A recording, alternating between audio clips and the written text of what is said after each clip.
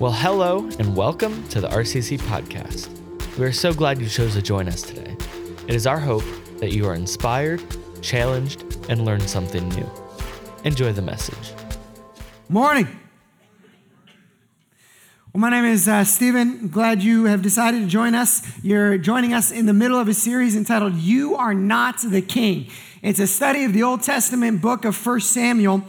And what we're doing is we're looking at the main characters, two kings, Saul and David, and a prophet priest, Samuel, and not just seeing the wisdom that's in there. It's not a bad thing to do that, but more importantly, seeing how 1 Samuel, this Old Testament book, if you're unfamiliar with the Bible, the Old Testament is just the part of the Bible that's before Jesus comes to earth. Seeing how this book, written a few hundred years before Jesus ever came to earth, is really foreshadowing Jesus. And that's the most important way we can study and read this text this morning. We're in chapter 12, so if you have a Bible, you want to follow along, 1 Samuel chapter 12. And in chapter 12 is the turning point. And what happens in chapter 12 is the Jewish people cross a line in the sand, whatever you want to call it. It's an invisible metaphorical line, but they cross it, and it's a turning point for the nation. See, a few weeks ago, I taught on chapter 17. We're working backwards through the book. And I, in the story of David and Goliath, mentioned how when Goliath, that famous character, when he got up and he started yelling at the Israelite people, he called them something. He called them the servants of Saul. And it was the first time in history that the Israelites had been referenced as children or as servants of a man. Up until then, they had been known as the children of God. Of their God, which is the God. But that reason that happened in chapter 17 is because of what happens here in chapter 12. The first 11 verses are Samuel defending his time as leader of the Israelite people. He was a prophet, so kind of the truth teller, and had a human authority. He was the human authority over the Jewish people at the time. He was also their priest, their spiritual leader. And so he mediated between them and God. Well, what's happening now in chapter 12 is they are going to throw off God's authority as their king, and they're going to ask for a human king. And so in the first 11 verses, Samuel kind of lays out why he was a good leader, and he's kind of defending himself a little bit and saying, I was a leader of integrity, and by and large, the Jewish people just agree with him. He said, you were. And then he goes through and he lists out, starting with Moses in the desert, and then Joshua into the promised land, and the judges who followed them. He said, this is how God has been faithful to you. But don't we know, even when God is exceedingly faithful to us, we're not always faithful to him. And so what happens is, even though God was faithful to them for hundreds of years, they say this in verse 12. And when you saw that Nahash, the king of the Ammonites, came against you, you said to me, no, but a king shall reign over us, when the Lord your God was your king.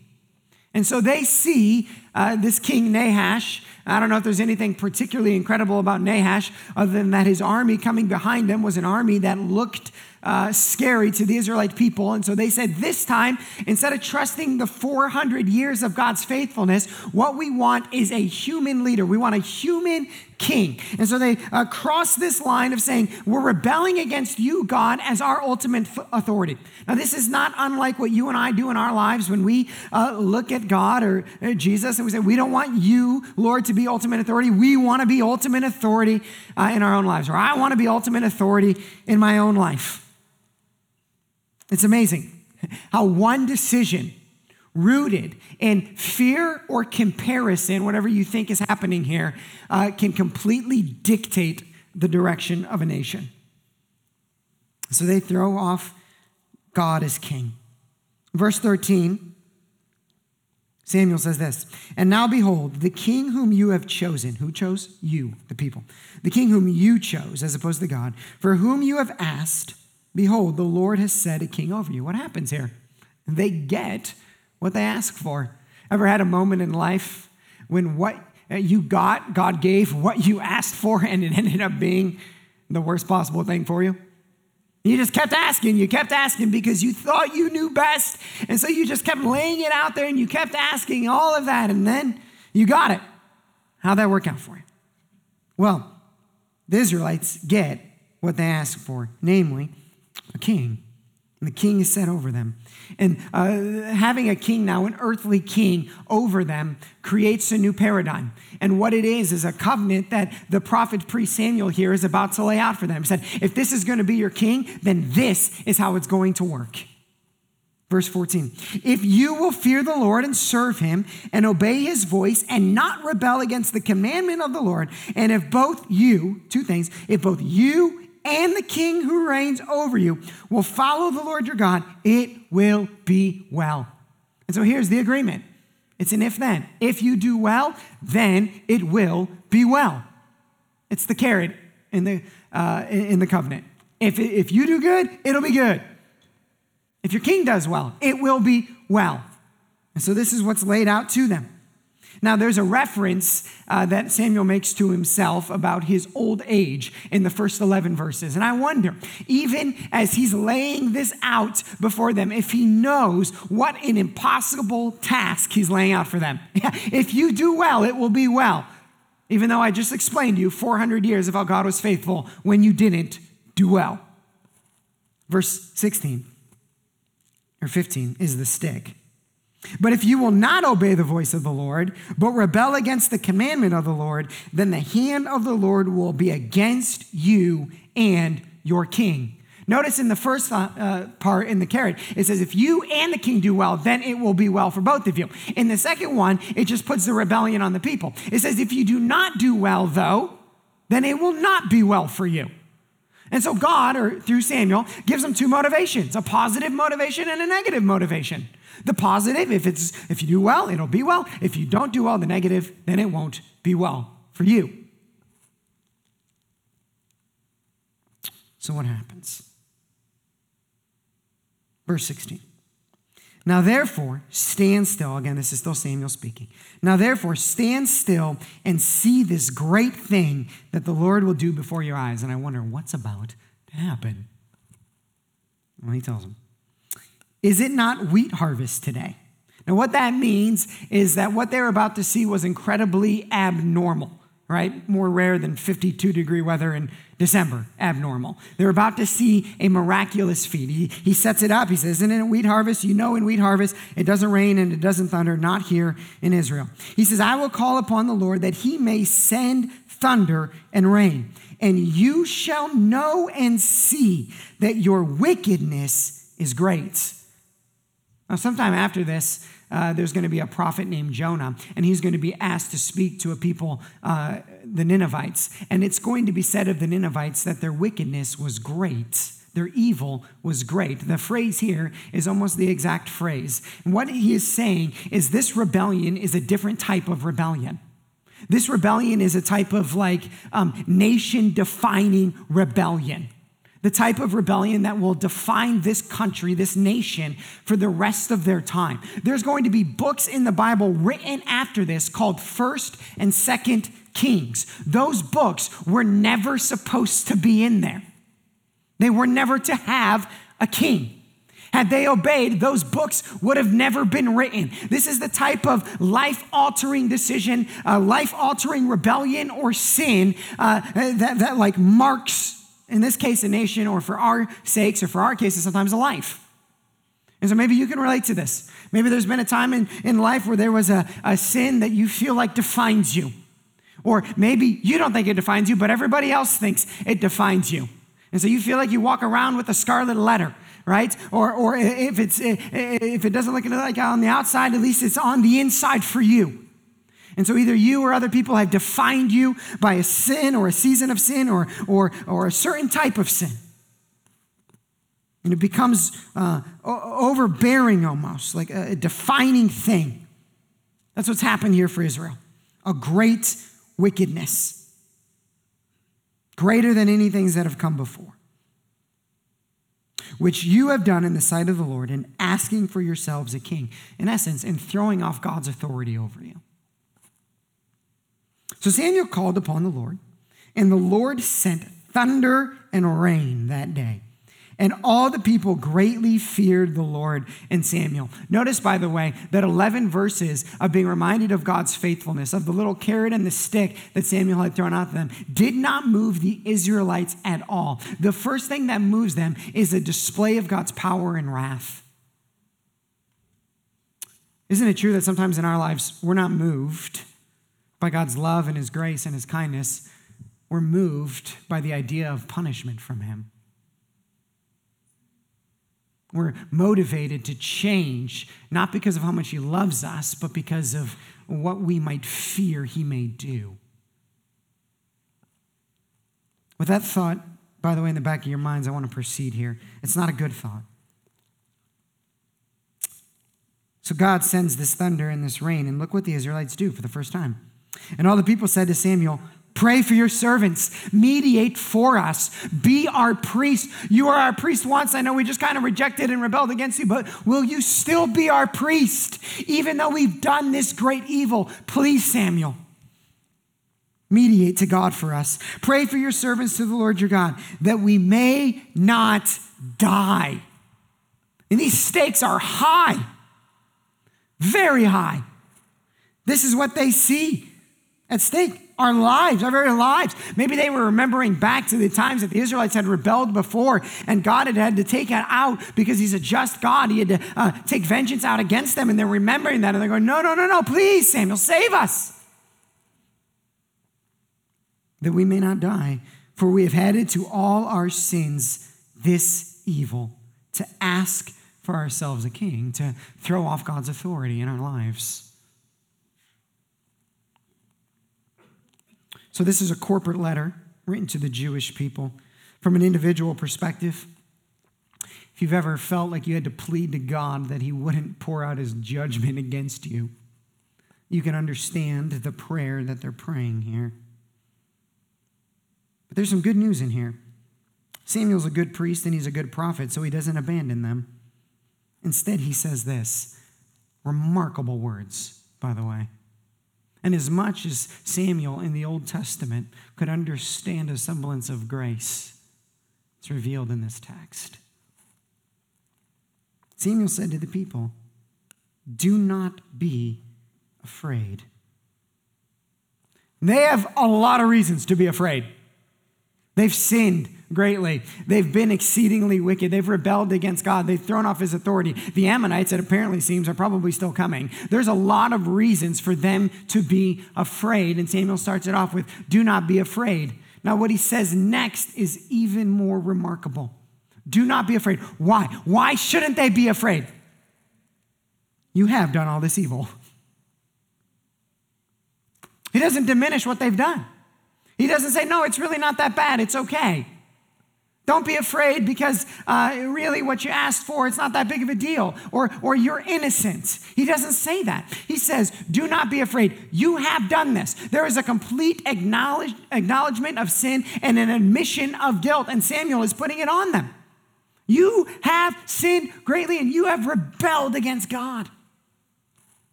But don't be afraid. Well, there's got to be a reason for that in here somewhere. Now he says this, which I think reveals a deep understanding from Samuel of the human heart. He says, "Yet do not turn aside." That word or phrase, turn aside, there is similar to our phrase that we use for repent, which means to turn away from sin and to turn back from God. But here's the opposite. He's saying don't turn aside. Don't turn aside from following the Lord. It's this mindset. Well, wherever the line of sin is, I crossed the line, and now that I've crossed it, I might as well just keep going. I might as well just keep walking. I've committed this sin, and so why don't I just let one sin beget another sin, and we'll just go. And eventually, maybe you get to a place, I don't know if age even matters, where you get to a point and you say, well, now I'm too far.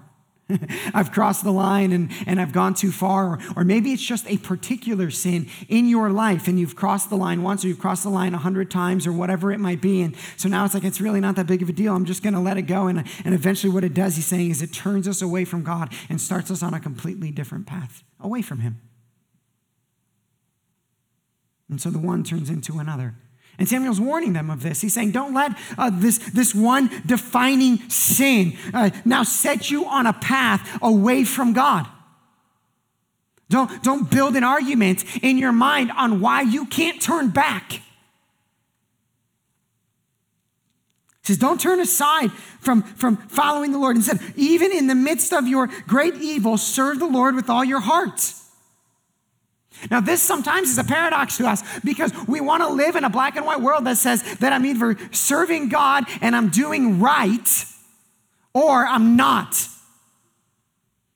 Samuel actually says, even though the sin is present, even though there's an admission of guilt, serve him. And do not turn aside after empty things. A synonym for the phrase empty things there is vain idols. Now, when we think of idols, we think of like, things made out of gold or whatever that we would worship or bow down to. Really, in the New Testament, an idol is anything that gets the deepest worship of our heart. It's something that we begin to value highest over God. He says, don't turn aside. Don't let sin now be an excuse to pour your heart and to pour your deepest affections into something. He uses two metaphors that will not profit. So if you run a business or you work in business, what he's saying is that there are pursuits in life. You could fill in the blank on what they are or identify probably what it is in you that you can chase after. And here's what it won't do. It will not profit. In other words, you can work it, you can work it, you can work it, you can work it, and it'll never produce anything on the other side. Another metaphor he uses is, or it's empty. It's empty. You chase it, you chase it, you chase it, and it's always going to be empty. Empty heart, empty soul, empty life. And even when you get it, it'll still feel empty. He says, don't chase after these things. They can't profit. They're empty. They will never deliver. Verse 22. For the Lord will not forsake his people. Now we're getting into the motivation. But the motivation is interesting because here's what it doesn't say. It doesn't say, for the Lord will not forsake his people because they are made in my image, because they each have exceeding value, because they're important, because they're special, because they're whatever. It doesn't say that. God's grace here is not rooted in the recipient of the grace. Not. Doesn't say, because you, then I will. It doesn't say that. You know what it says? Something much better. He says, for the Lord will not forsake his people. Why? For his great name's sake. In other words, you're not the king. You're not the king. And my grace or glory extended to you isn't going to be contingent upon you. This is really good news. It means that God's grace is rooted in something so much deeper, so much more powerful than how you or I act. That God's grace is rooted in his own pursuit of his own glory. And this is good for us. It's good for us because it's rooted in his name, which is above every name, which is unending and never changing. His name, which is woven in his character into everything in all of creation. God's grace is rooted in that. Oh, and this is really good news for us because it means it's not rooted in us or what we do or who we are. It says it has pleased the Lord. It makes him happy and joyful to make you and I a people for what? For himself. Now here's what's going to happen. Samuel's going to wrap this little section up. And what he's going to do is he's going to summarize what we've just seen and heard. Let's see how he does it. Moreover, as for me, Samuel is a good priest. Far be it from me that I should sin against the Lord by ceasing to pray for you. What does he say? He says, no, I've been given a job. And even though you've acted like this towards me, I'm going to act like this towards you. And so I'm going to continue to pray for you. Israelites, even though you've rebelled against me. I will continue to pray for you. I'll continue to mediate for you. I'll continue to be your intercessory between you and God. He actually would consider it sin. Far be it from me that I should sin against the Lord by ceasing to pray for you. He says this then, and I will instruct you in the good and the right way. I'll be your prophet. I'll continue to tell you what it is that you should and should not do. So he says, I'll play those two roles continuously for you, priest and prophet. But then what he says is this, this is my request, only fear the Lord and serve him faithfully. Serve him faithfully. Serve him without pause. Serve him without turning aside. Serve him without running after empty things that don't profit or deliver. Serve him faithfully, always faithfully. He says, that's what I would ask you to do. For consider, he says, serve him faithfully with all your heart. For consider what great things he has done for you. He says, let me give you a motivation for why. Look what he's done for you. Look what he's done for you. Then he says this, but if you still do wickedly, you shall be swept away, both you and your king. If you still do wickedly, if you don't live up to this covenant and agreement that we have made, if you don't do this, then what will happen? You and your king will both be swept away. But if you do well, if you do right, if you serve him faithfully, then you'll be okay. You'll be all right.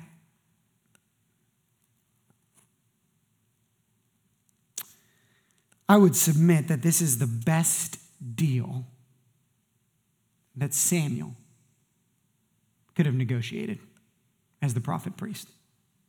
It's the best deal he could have negotiated. You know what they deserved? Punishment.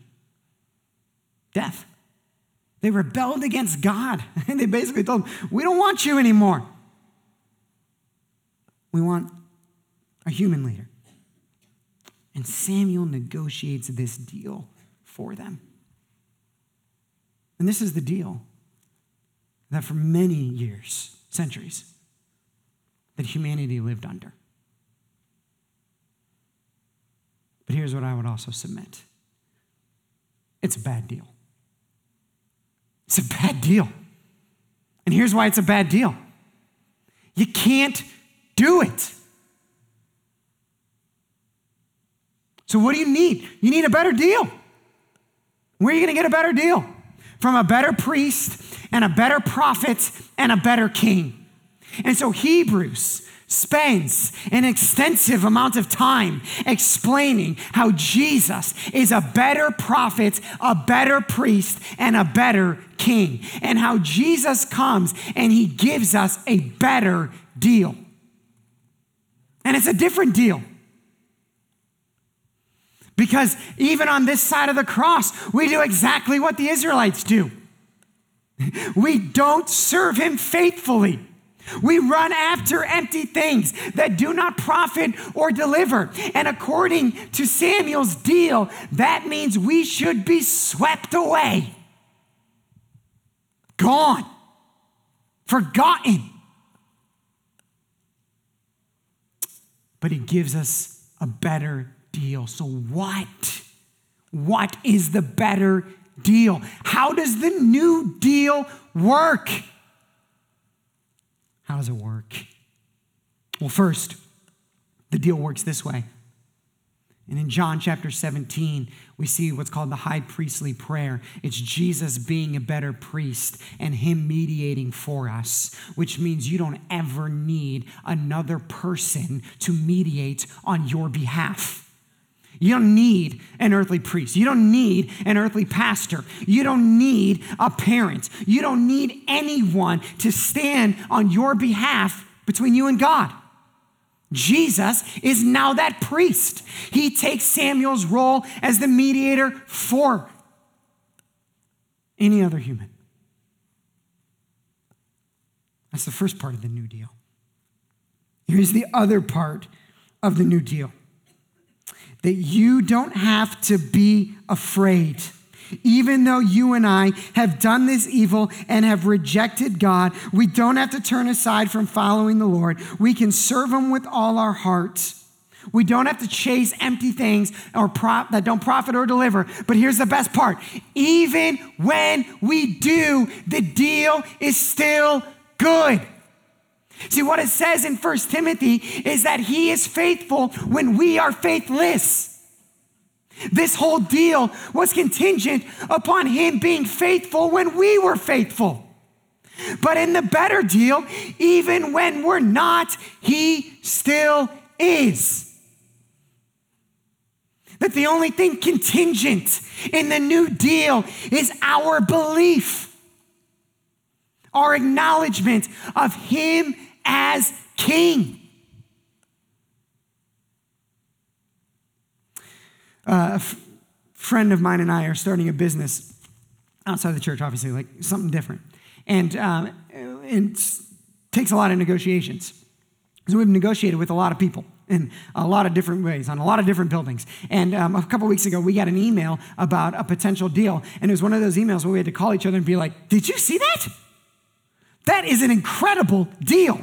Like, almost like joyfully laughable. That's a really good deal. It was amazing how just reading the email did something in me that was like releasing chemicals. I was like, I feel happy right now.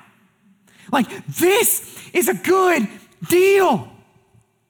It's the kind of deal I want to tell somebody about. I can't believe that this is being offered. We don't understand the new deal until it somehow does something inside of us that makes us say, this is so good. This deal is so good. It means this, that when other people or the enemy in your own brain makes you think, I've crossed the line, I got to turn aside, I can't go back, you can. It means that when anyone tries to define you by a sin that has occurred or that is in your past, they're wrong. Christ's righteousness is counted to you. It means the only thing in the new deal that matters is, have you stepped into it? It means that when you sin, you don't run away from the Lord. You don't turn out, you turn in. Why? Because he sees you with the righteousness of your king. What a deal!